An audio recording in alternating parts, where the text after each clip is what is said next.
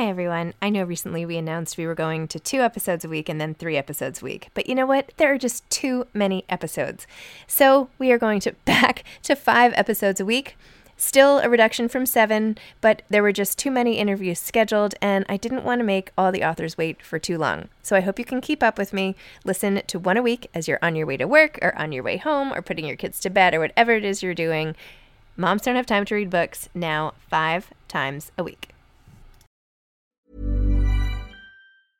Ready to pop the question? The jewelers at BlueNile.com have got sparkle down to a science with beautiful lab-grown diamonds worthy of your most brilliant moments. Their lab-grown diamonds are independently graded and guaranteed identical to natural diamonds, and they're ready to ship to your door. Go to BlueNile.com and use promo code LISTEN to get $50 off your purchase of $500 or more. That's code LISTEN at BlueNile.com for $50 off. BlueNile.com, code LISTEN. Hey, it's Ryan Reynolds, and I'm here with Keith, co-star of my upcoming film, If, only in theaters May 17th. Do you want to tell people the big news? All right, I'll do it. Sign up now and you'll get unlimited for $15 a month and 6 months of Paramount Plus Essential Plan on us. MintMobile.com/switch. Upfront payment of $45 equivalent to $15 per month. Unlimited over 40 gigabytes per month. Face lower speeds. Videos at 480p. Active Mint customers by 531.24 get 6 months of Paramount Plus Essential Plan. Auto renews after 6 months. Offer ends May 31st, 2024. Separate Paramount Plus registration required. Terms and conditions apply if rated PG. There's never been a faster or easier way to start your weight loss journey than with PlushCare.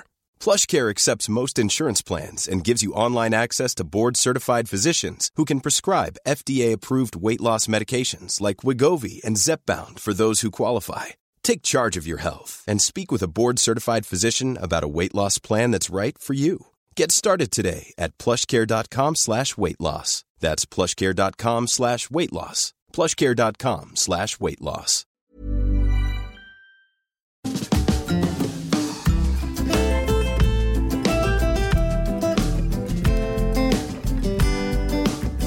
Hi, I'm Zibby Owens, and you're listening to the award-winning podcast, Moms Don't Have Time to Read Books. Please sign up for my newsletter at zibbyowens.com for weekly updates about my podcasts, events, and more. Also, follow me on Instagram at Zibby Owens and also at Moms Don't Have Time to Read Books. And finally, join my virtual book club called Zibby's Virtual Book Club, which meets every other Tuesday at 2 p.m. Eastern Time until 3 p.m. and features half an hour of book club discussion followed by 30 minutes of Q&A with the author whose book we've just discussed.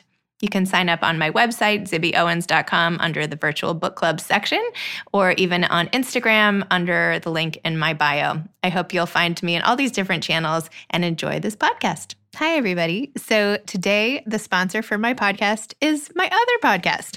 I am launching Moms Don't Have Time to Lose Weight. It launched Monday, October 12th. And hopefully it'll stick around for a long time. It features women talking to other women about their journeys of their bodies and getting tips and commiseration and all the things we need so that we don't feel alone in trying to make our bodies feel better tomorrow than they do today. So check out Moms Don't Have Time to Lose Weight. And it's also a community now on Instagram at Moms Don't Have Time to Lose Weight. So if you fall into that category like I do and so many of us, come join us. The door is open. Welcome to day 2 of the Children's Book Blast Week. I'm excited you're here, and I hope you enjoyed the episodes yesterday.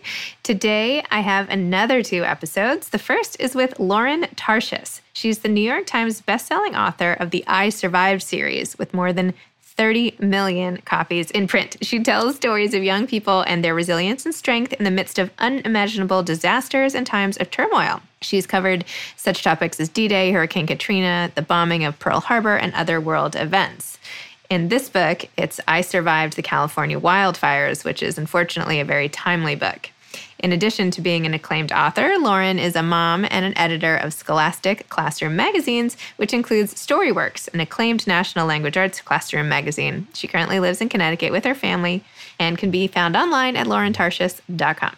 Hi. Hello. Hello. So nice to see you. You too. Look at your beautiful, it's like a monk's chamber of books. Yes, it is. Oh my gosh, wait, I should shut that door a second before my son comes in. We're still doing like gradual back to school. And How old is he? He's 5. I also have a 7-year-old and 2 13-year-olds. So oh my goodness. He does like every other day. And next week he'll go back for good. But what about you? You have 4 kids too, right? We do, but they're much older. I feel like everyone but our oldest is home. It's like we are sort of like a WeWork meets the Waltons. That's what I feel like, the vibe I'm trying to create. So we've got my youngest is 16. So she's able to manage her hybrid schooling pretty independently. Thinking of your, 1-year-old particularly. They're in school though. I mean, it's crazy. They're doing Zoom in the afternoons, but the mornings at least they get to go and it's so nice. They get to run around. We're in New York City and we just came back. I have to tell you, I love your podcast so much. And I really, in my book club, and I often listen to you. You were with us, and this was before, I was so thrilled and honored when Alex told me that I would be talking to you, because it was like a day, it was very strangely serendipitous, because it had been maybe just a couple days after we had just gone wild over Disappearing Earth, and we listened to you because we were just fascinated. Yeah, that was great. That book, in fact, I would love to change the topic of our podcast. Let's talk about that, because I'm sure everyone wants to hear my opinion about Disappearing Earth. But I had never had the experience. That last line of that book, it physically took my breath away. No, I get it. I mean, I actually listened to that book, which I don't always do. And I feel like I was so immersed in it. And I don't know, there's something about listening to books that, I don't know, it's almost like you're more, I don't know, I can't explain it, but hopefully you know what I'm talking about. But. Yeah, I actually like to toggle between them. It's very decadent, but I'll have the hardcover of that and then listen to it. And especially for that one, because I read on a low level, so I need a lot of support. So just having her pronounce all the names and the places, the audio helping in that way, then going back to the book. What do you mean you read at a low level? Well, meaning actually I was a terrible reader. It's the first thing I tell the children when I go to a school. I didn't read a book till I was 14. But that's really not, and obviously I read fine now, but I do have trouble synthesizing information. I have to, especially when I'm doing research, I'll have to read, if I'm reading a real tome with a lot of dates and places and people. Anyway, it's quite ironic that I find shocking that I find myself talking to you when I flash back to my childhood self. I actually tried to reach out to you 2 years ago when I first started my podcast, because my daughter, who's now 13, had been reading your Japanese Tsunami I Survived book for school. Better, but anyway, her school, we were reading that together. And I was like, this book is amazing. I have to. And she's like, oh, do you think you can interview the author? I was like, I don't know. I'll try. But I was so new to it. So I don't know. Did you come to me directly or did you go through Scholastic? No, I think I emailed you on your website or something. Oh, no, that makes sense. Yeah. There was a period of time, my reader mail is a source, because I try to answer everyone. And it's a source of, as I'm getting older, I'm trying to let go of shame and guilt. But it's I'm haunted by it, because I expend a large amount of energy, and then still I hear from kids you never wrote me, I never heard. Anyway, well, I'm glad you forgave me. Yes, I forgave. No, and at the time I was so new to it. I think, I didn't know to go to publicists, and now, anyway. Well, I normally, I would have leapt at the chance had I been, focused on it. Well, all to say, it's so nice to be able to talk to you. I can't believe you were saying you're sort of a slower reader, because the amount of research and information and the way you create environments makes everybody feel like they actually lived through all your stories. For real. I feel like I'm traumatized after I finish reading, because I'm oh my gosh, I feel like I just survived all this stuff. It's amazing. So how do you do it? First of all, how do you pick which I survived topics? How did you, I know I read somewhere that you had started it for your son, Dylan, on your website, you said that, but tell me about starting the whole series and how you now pick which disasters to focus on. Okay.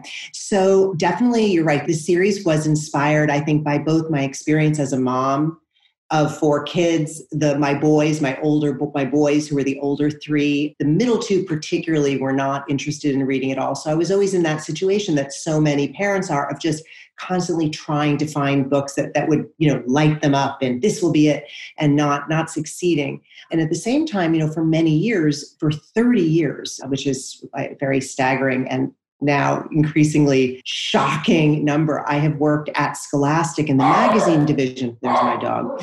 And so in that role, I spend an enormous amount of time with teachers and in classrooms and with kids, and trying to take topics that are generally considered, that are either not engaging inherently or far removed from the lives of our kids. If it's a story about the Civil War or a story about Korea, anything, to try to make those engaging. So I found that through the magazine work, that anytime I had a real child or a fictional child and put them in the middle of the story, those were the stories that their teachers wrote to me about and kids wanted to know more about.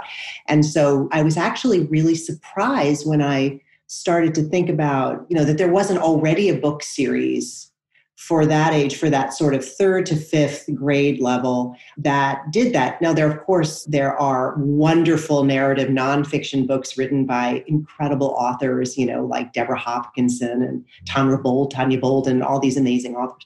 But there really wasn't anything in that between Magic Tree House and Lightning Thief. There was this gap in my, for my sons.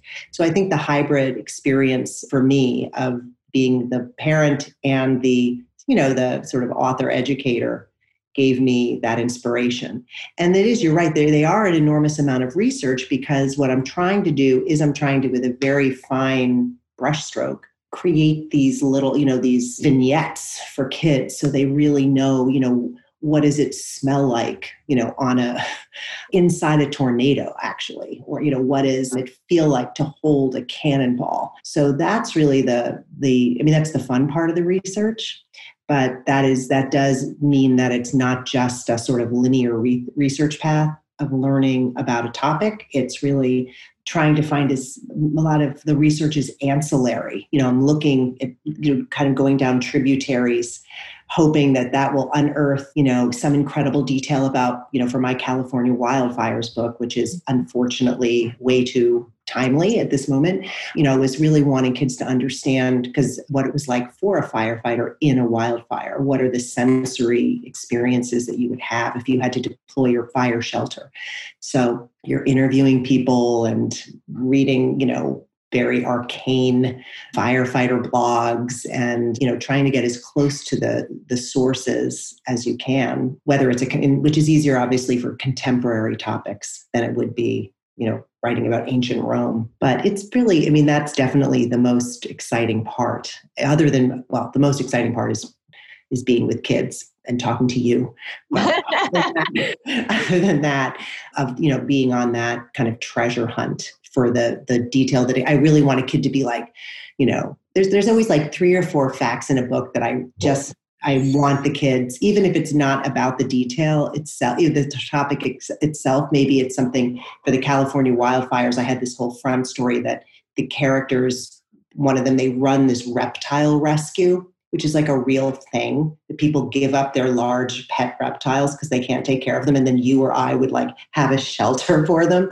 So details about like having a large monitor lizard that you're taking care of. Because I want kids to just, that breaks up the background information and all those facts that I really want them to absorb. So it almost, it's alternating between the boring facts and these sparkling details that distract them from the fact that they're actually learning stuff. It's amazing. You should do this for grownups. It's actually just an exercise in empathy is what you're doing. You're literally putting kids in other people's shoes and you're using it in like historical context, but it's really a gift. It's like, how can you imagine what life is like for someone else going through something hard? And yet you're also teaching them. So I don't know. I feel like the main gift is the empathy piece and the ability to, it's almost like memoir for kids, right? You're inspiring me. I'm going to cling to your words and I'm going to like put them in my heart and my brain and they will be there with me all day because it's sort of, sometimes it feels like almost a ridiculous amount of work, like luckily my editor and my, the people who I work with, they do understand, but these books, you would, looking at these little, little paperbacks, you'd think that I just sort of, that they could be, especially now that I've written 20, that they would just be sort of so easy. They're quite torturous. And when I'm about to, get into that heavy deadline mode with my family, everyone's like, all right, and I'll say to my husband, I think this one's going to be easier. And he's like, okay, I'm glad you say that before every single one, but I don't think I think it's going to be horrible. Like, how long does it take? Like, how long do you research, and then how long does the writing take, and all of it? Well, I generally, because I have very kind and understanding, the editor, my editor, Katie, and the whole team, I have been generally gotten away with writing all the way up to the very last second. And they have wanted 2 a year up till now. So that means 6 months for each one. But it became too much for me. I mean, I just, because the minute I finished one, I would have like a week, and then I would just have to completely shed, Revolutionary War and plunge into, World War II, or, so it just became, and then the joy of it kind of started to go away from me, to be honest. This is very much, I feel so I don't want to sound, like one of those people, like, it's such a joy, all that, but it's a very, look, the experience again of being able to talk to you and hear you respond to this work that I've done in the way that you do. It's an incredible, I just feel like tickled by it constantly. And I found myself, around maybe book 15, 16, really feeling like I just couldn't keep this up. So fortunately, they had the very genius idea of creating a line of graphic novels based on I Survived. So they're, and I'm a little bit involved. They're incredibly kind about, I approve things. And there's this incredible author named Georgia Ball. She's a script writer for graphic novels, and she somehow interprets my stories in this really lyrical way. So the team just does a beautiful job, and I get to kind of watch and then weigh in on the history and all of that. So that now has enabled us to create a schedule, like an annual schedule that is much more, that leaves more breathing room. But it's really 6 months by the, researching. And one of the problems now is with COVID, I'm not able to travel. So I have traveled, except for Japan and the bottom of the North Atlantic to see the Titanic. I've gone everywhere for the books, because I do feel like that's a super important thing. And I like to take video there, because I like to, be able to show the kids, what it would have been like for, the characters, and for them to walk in the characters' shoes. And often the stories then give birth to nonfiction articles that appear in the magazine Storyworks, I don't know, which is like this beautiful labor of love that I create with the team at Scholastic. It's this ELA magazine. I'll send you some I'll send you Storyworks, the second grade version, which is so adorable for your 7-year-old. So, the work I do on I Survived, actually, many different sprouts come from it that end up blooming in different places. So I bet, I'm sure you have thought of this, but I bet there are a lot of people who would jump at the chance to help you do your research and like speed along the process of these books. Do you feel like it's hard to outsource that? You're so, I would love it. And I've had, but the problem is it goes back to what we talked about earlier, is that so much I've learned to create the character for the most part. That's the first thing I do now. And that's something I learned from my editor, Katie, who's only been doing the books for the past, I think, 3 or 4. But she's really helped me understand that I used to discover the character during the writing process, and then have to go back and research to create additional experiences for my character to have these, epiphanies or opportunities for growth. But she was like, no, that is not. You have to figure out the character. It's like 101, I'm sure this is what your daughter's 13-year-old writing the character's journey. So that is something, that now I really do try to figure that out beforehand, after a little bit of research, just understanding basically kind of the trajectory of the book. But then all of that great stuff, all those, it really is, I discover it accidentally. And sometimes what I discover in research, like I spent several days just researching helicopters for the wildfire story. And I learned that like the ones that many of the firefighters have loved the most are these old Hueys from Vietnam, from the Vietnam War. So just that's the kind of thing that I couldn't have, that a researcher, and that became like the little chapter head spots, those helicopters. And they led me into this whole incredible world of like magazine articles and, blog posts by firefighter, helicopter pilots, the people who are now in Oregon. And that helped me create these two characters that are, one particular character in the book. One of the firefighters is this woman who is just, very badass, who's the best helicopter pilot in their CAL FIRE district. Hi, I'm Daniel, founder of Pretty Litter. Cats and cat owners deserve better than any old-fashioned litter. That's why I teamed up with scientists and veterinarians to create Pretty Litter. Its innovative crystal formula has superior odor control and weighs up to 80% less than clay litter. Pretty Litter even monitors health by changing colors to help detect early signs of potential illness. It's the world's smartest kitty litter. Go to prettylitter.com and use code ACAST for 20% off your first order and a free cat toy. Terms and conditions apply. See site for details. Hey, it's Ryan Reynolds, and I'm here with Keith, co-star of my upcoming film, If, only in theaters May 17th. Do you want to tell people the big news? All right, I'll do it. Sign up now and you'll get unlimited for $15 a month and 6 months of Paramount Plus Essential Plan on us. MintMobile.com/switch. Upfront payment of $45 equivalent to $15 per month. Unlimited over 40 gigabytes per month. Face lower speeds. Videos at 480p. Active Mint customers by 531.24 get 6 months of Paramount Plus Essential Plan. Auto renews after 6 months. Offer ends May 31st, 2024. Separate Paramount Plus registration required. Terms and conditions apply if rated PG. Many of us have those stubborn pounds that seem impossible to lose, no matter how good we eat or how hard we work out. My solution is PlushCare. PlushCare is a leading telehealth provider with doctors who are there for you day and night to partner with you in your weight loss journey. They can prescribe FDA-approved weight loss medications like Wegovy and Zepbound for those who qualify. Plus, they accept most insurance plans. To get started, visit plushcare.com/weightloss. That's plushcare.com/weightloss.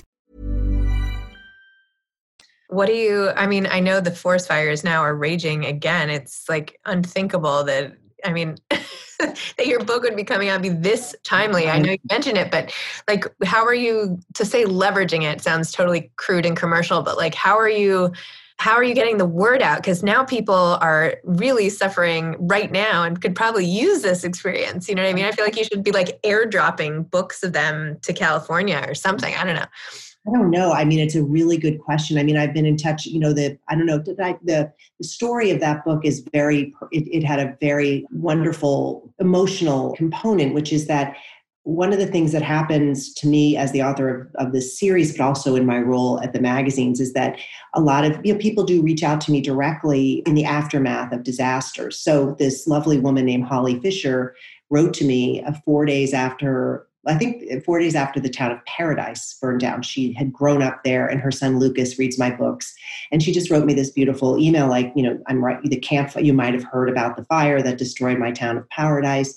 The fire is still burning. I think that you should come here. I know you'd have many people who would want to share their stories. So we got in touch, and there were other people who had written to me from those areas. So a few months later, my 3 of the 4 kids and my husband and I went to Paradise, and we met Holly and her husband, Josh, who's a firefighter who helped save people in a parking lot, unbelievable. And they took us around the ruins of the town. And then we went back in the summer to kind of see how things were. And I wrote an article about it for the magazine, and we created a video. And I wasn't really intending to write an I Survived book about it. But a lot of the kids said to me, are you going to write about this? And then I thought, I learned so much when I was there. And I do think it's a very important climate story, and it's a story also about, our relationship with nature. And, not all of it is climate. A huge part of it is, but it's also how we have, this interesting, I don't know if you remember the book, The Big Burn. I think it was Tim Egan. He writes about, that was the biggest wildfire in American history. I think it was 1910, if I'm not mistaken. But that fire in the Bitterroot Mountains in Idaho and Montana, it gave rise to the whole fire suppression policy. We're going to put out every fire because it was so terrifying. And it made sense. But people didn't understand how important regular fires were to forest health and preventing the overload of dead trees and brush that is fueling. There's some crazy, it's like we could talk for a long time about this, but so I decided that it would be worthwhile to do, but I don't want to be like tweeting about my wildfire book every day, now that the wildfire book is burning. And I think if kids discover it, I'm in touch with Holly every day because they're in paradise. Their house, it survived. Nothing else in their neighborhood did. And she's very involved in trying to rebuild Paradise.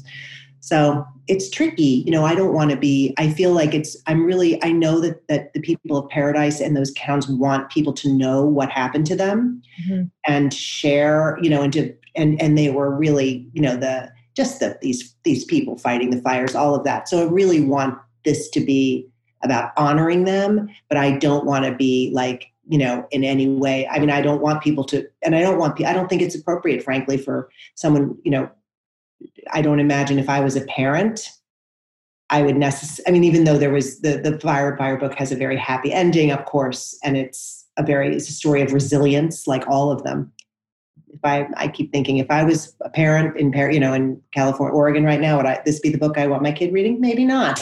So later, when they can really connect, and for people elsewhere to empathize and to really want to engage and help people in the back. There's stuff on what you can do. So that I think is super important. Totally. I sat down, I tried to read it to my two little guys, who, as I mentioned, are 5 and 7. And I started reading it and they're like, but this is a fire. This is so scary. And I was like, okay, I'm going to say this for my own kids. Okay, you're sorry. It's true. I think that I have to, I'm continually, my daughter did not read my books. She was too scared. And I think that's fine. I think these are books that are for certain kids who are not going to over-identify. And so I hear you. And I don't, I recommend, I don't recommend them for very young kids. I'm shocked. I'll get letters from parents like, we just read the 9/11 book together to our kindergartner.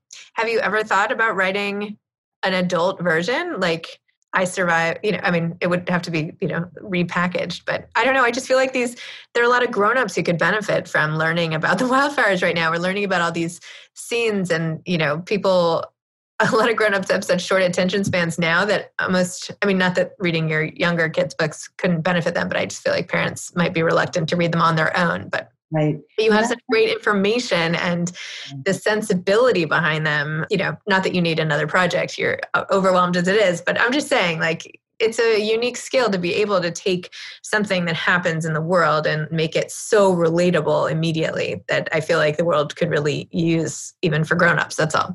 Well, I think it would be, there are so many, that's definitely my favorite genre, the great narrative nonfiction writers. And there's so many of them.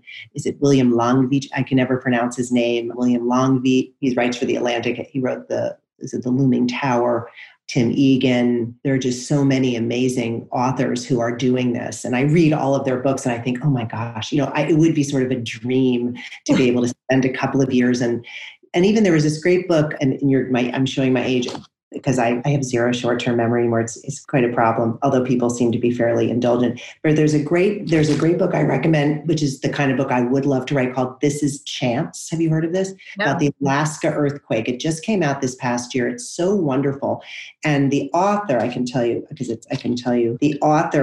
it's this 1962 earthquake that happened in Alaska, right when Alaska was sort of, getting on solid ground as a state, and Anchorage was sort of growing, and just pulls in all these wonderful tangents about Alaska, about the time period, and about this woman, Ginny Chance, who is the weather woman, and brought people hope and calm in the aftermath of this completely devastating earthquake and tsunami in Alaska. So the idea of bringing to life a little known event, but also illuminating this large chapter of our history. And of course, there are all sorts of insights that are applicable to us today. So maybe I will.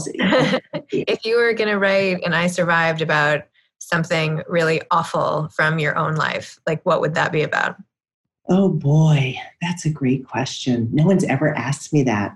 For my own life, well, I think that I'm fortunate that as I always tell the kids, they're always like, did you live through any of those disasters? So I always say, well, I've seen a tornado from a distance and I've been through a bunch of hurricanes because you're on the East Coast, and I've been in an earthquake, but it was in California, but it wasn't a huge one. So I've never felt that my life has been in danger because of an event like the way my characters are. But I have been through, one of our sons had an illness that lasted a few years, and he's great. So, and fortunately it was not this dire, thing like many people experience, but, the experience, I think, of your life shattering apart, which is what so many people are experiencing at this moment, whether it's because of COVID directly or because of the economic collapse or because of now these fires. That's something that I, fortunately have not, ever been through. But of course, it's what we all know. I think that's what keeps me writing these stories in a lot of ways is we think we have all this control over. That's what I've learned over and over. These two big lessons. We think we have a lot of control and that we can really, by being really careful or very planning in advance or disciplined or good, that we can forestall something, but we can't. The other piece, the flip side, which is why I keep doing it, because if you only focus on that first part, it gets very grim, is that I am really, honestly, like talking to Holly Fisher from Paradise, I hang up the phone with her and I just feel so like stronger. People go through those shattering events and you see it, whether it's looking at, what happened, during the Holocaust or what happened during the Chicago fire or, these wild, in Paradise, people find the strength, they go through a grieving process. It's really hard. It's not quick. For some people, it's, terrible and agonizing and lengthy. But people, for the most part, do find the strength somehow to go on and feel joyful again. And I'm sitting here, I'm in this beautiful office of mine because that used to be my mother-in-law's apartment, which is connected to our house. She died at the age of 97 a couple of years ago. So she lived with us for 10 years and she was a survivor of World War I and a refugee. And she just had a life that you cannot even, that should be a book. And one of my one regret is that I didn't write her story because I didn't think she wanted me to. And it wasn't until the very end that it was clear that she would have liked that. I thought she was going to write it herself. But I would wake up sometimes, and she was a real night owl. She would stay up until 2 a.m. and she lived for many years in the Jewish ghetto of Shanghai during World War II and lost people in the Holocaust and all that. And I would, get up in the middle of the night to get a drink of water or if one of my kids needed me, and I'd hear this noise coming from here. And it was her on the phone with like her friend Hilda in Rome laughing, this joyful, Hilda Hudal. And I would think, after all you've been through, there's still a lot of joy. So that's, I think, what makes me happiest, what really gives me a lot of satisfaction, you can imagine, is when I hear from kids who are going through difficult things. And I learn, they write to me or their parents write to me and they say that the books somehow, kids who've been through difficult events they connect with my characters and they find, it's not a trauma to read, it's not triggering them, but it's actually bolstering them in some way. So I think, of course, every person reacts differently, but it's been a lesson. It's a constant lesson through all the research, It's an inspiring takeaway. It's just super inspiring. And especially now, it's what people need. So do you have any advice for aspiring authors?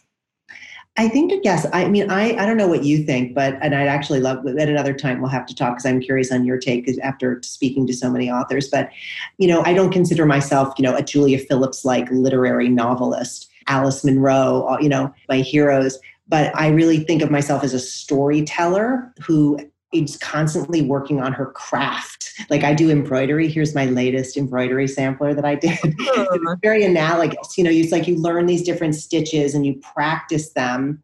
And you notice one, like in Julia's book or in, one of the Alice, I'll sort of see this amazing, like, look at this sentence and I'll write it down and study it. So I think that writing is something it can be learned and people improve, and that writing a few books that are bad and unpublishable is really part of that journey. So that's the advice, you have to start writing your bad books and kind of, and looking at those as part of the learning process. I have heard from so many people, and it seems to me that the magic number is 3. You have to write like 3 novels before, like the third one might sell, but the first 2, you should just say, even though you think these are going to be like the Great American Novel, like it's okay if they don't sell at the end. Like most people have to write 2 full novels before they sell one. That's just my anecdotal. Yeah, I think you're totally right. And I also think, the other piece of it is that maybe it's different now because I think people see, the world of writing and writers has changed so much over the past 20 years. And it's hard to make a living as a writer, right? So I think the idea of taking it on and not being as obsessed with becoming a bestseller or saying, this is something I want to do. This is something I'm going to do. I mean, that was sort of my, I wrote like a really terrible first novel that I sent out like beautifully bound from Kinko's with a spiral to and imagining like the movie rights and, maybe they'll ask me to do a cameo. It was terrible, but it wasn't my dad who was a writer. He was a freelance writer when I was growing up, and he worked for magazines, very scrappy when you could make a sort of living as a freelance writer. My mom was a teacher and that helped. But my dad loved what he did, and he did all kinds of, all nonfiction. I remember when I proudly told him, I was writing, this novel, and I was very stressed. I wanted to finish it. And my dad's the nicest guy in the whole world. He never says any more, but he kind of looked at me and he goes, no one is waiting for your novel. And it was actually no one cares if you finish it. So take time and make it good. And the idea of wanting to finish something. So my 2 pieces of advice: feel great and excited about your, the books that you might consider bad. And then it is an ongoing learning process. So, and that's what makes it, I think, that's what makes it satisfying. Amazing. Well, Lauren, I feel like our time is sort of up because I try to keep my show to 30 minutes, but I feel like I could sit here and chat books with you all day. And I hope that sometime we can get together or something. I would love it. I want to hear what your book club is reading and, all the rest. So well, your work is so wonderful. And I love, I've loved listening to your podcast, and it's very much, I sort of feel like I know you. So this is, it's been a huge treat for me to be able to spend time with you. So yes, please stay in touch with me. Right. Okay. Well, thank you, Lauren. I really appreciate it. Have a great day. Okay. Bye. Okay. Bye-bye. Thanks for tuning in to day 2 of the Children's Book Blast Week. I hope you enjoyed today's episode. I know I enjoyed recording it. Don't forget to check out my new podcast, Moms Don't Have Time to Lose Weight. Pretty soon, moms won't have time to listen to podcasts. And check out the Instagram community that goes along with it. And if you would like to join, please request to join. It's for anyone who wants to feel better in their body tomorrow than they do today. And it's a supportive group of like-minded souls who just need the community to achieve their goals. Moms Don't Have Time to Lose Weight. Thanks for listening to this episode of Moms Don't Have Time to Read Books. Don't forget to follow me on Instagram at Zibby Owens and at Moms Don't Have Time to Read Books. Also sign up for my newsletter at zibbyowens.com and sign up for my virtual book club and meet lots of authors on Zoom every other week. Thanks so much to Steve and Ryan at Texture Sound for the sound editing. And thank you to Morning Moon Productions for providing this fantastic intro and outro music.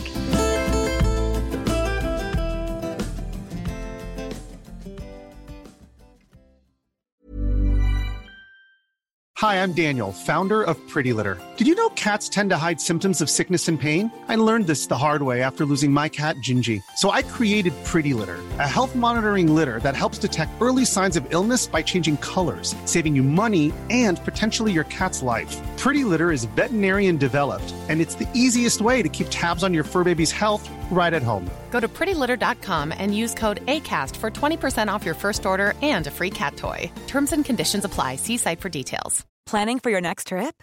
Elevate your travel style with Quince. Quince has all the jet-setting essentials you'll want for your next getaway, like European linen, premium luggage options, buttery soft Italian leather bags, and so much more. And is all priced at 50 to 80% less than similar brands. Plus, Quince only works with factories that use safe and ethical manufacturing practices. Pack your bags with high-quality essentials you'll be wearing for vacations to come with Quince. Go to quince.com/pack for free shipping and 365-day returns. Imagine the softest sheets you've ever felt. Now imagine them getting even softer over time. That's what you'll feel with Boll & Branch's organic cotton sheets. In a recent customer survey, 96% replied that Boll & Branch sheets get softer with every wash. Start getting your best night's sleep in these sheets that get softer and softer for years to come. Try their sheets with a 30-night guarantee. Plus, get 15% off your first order at bollandbranch.com. Code BUTTERY. Exclusions apply. See site for details.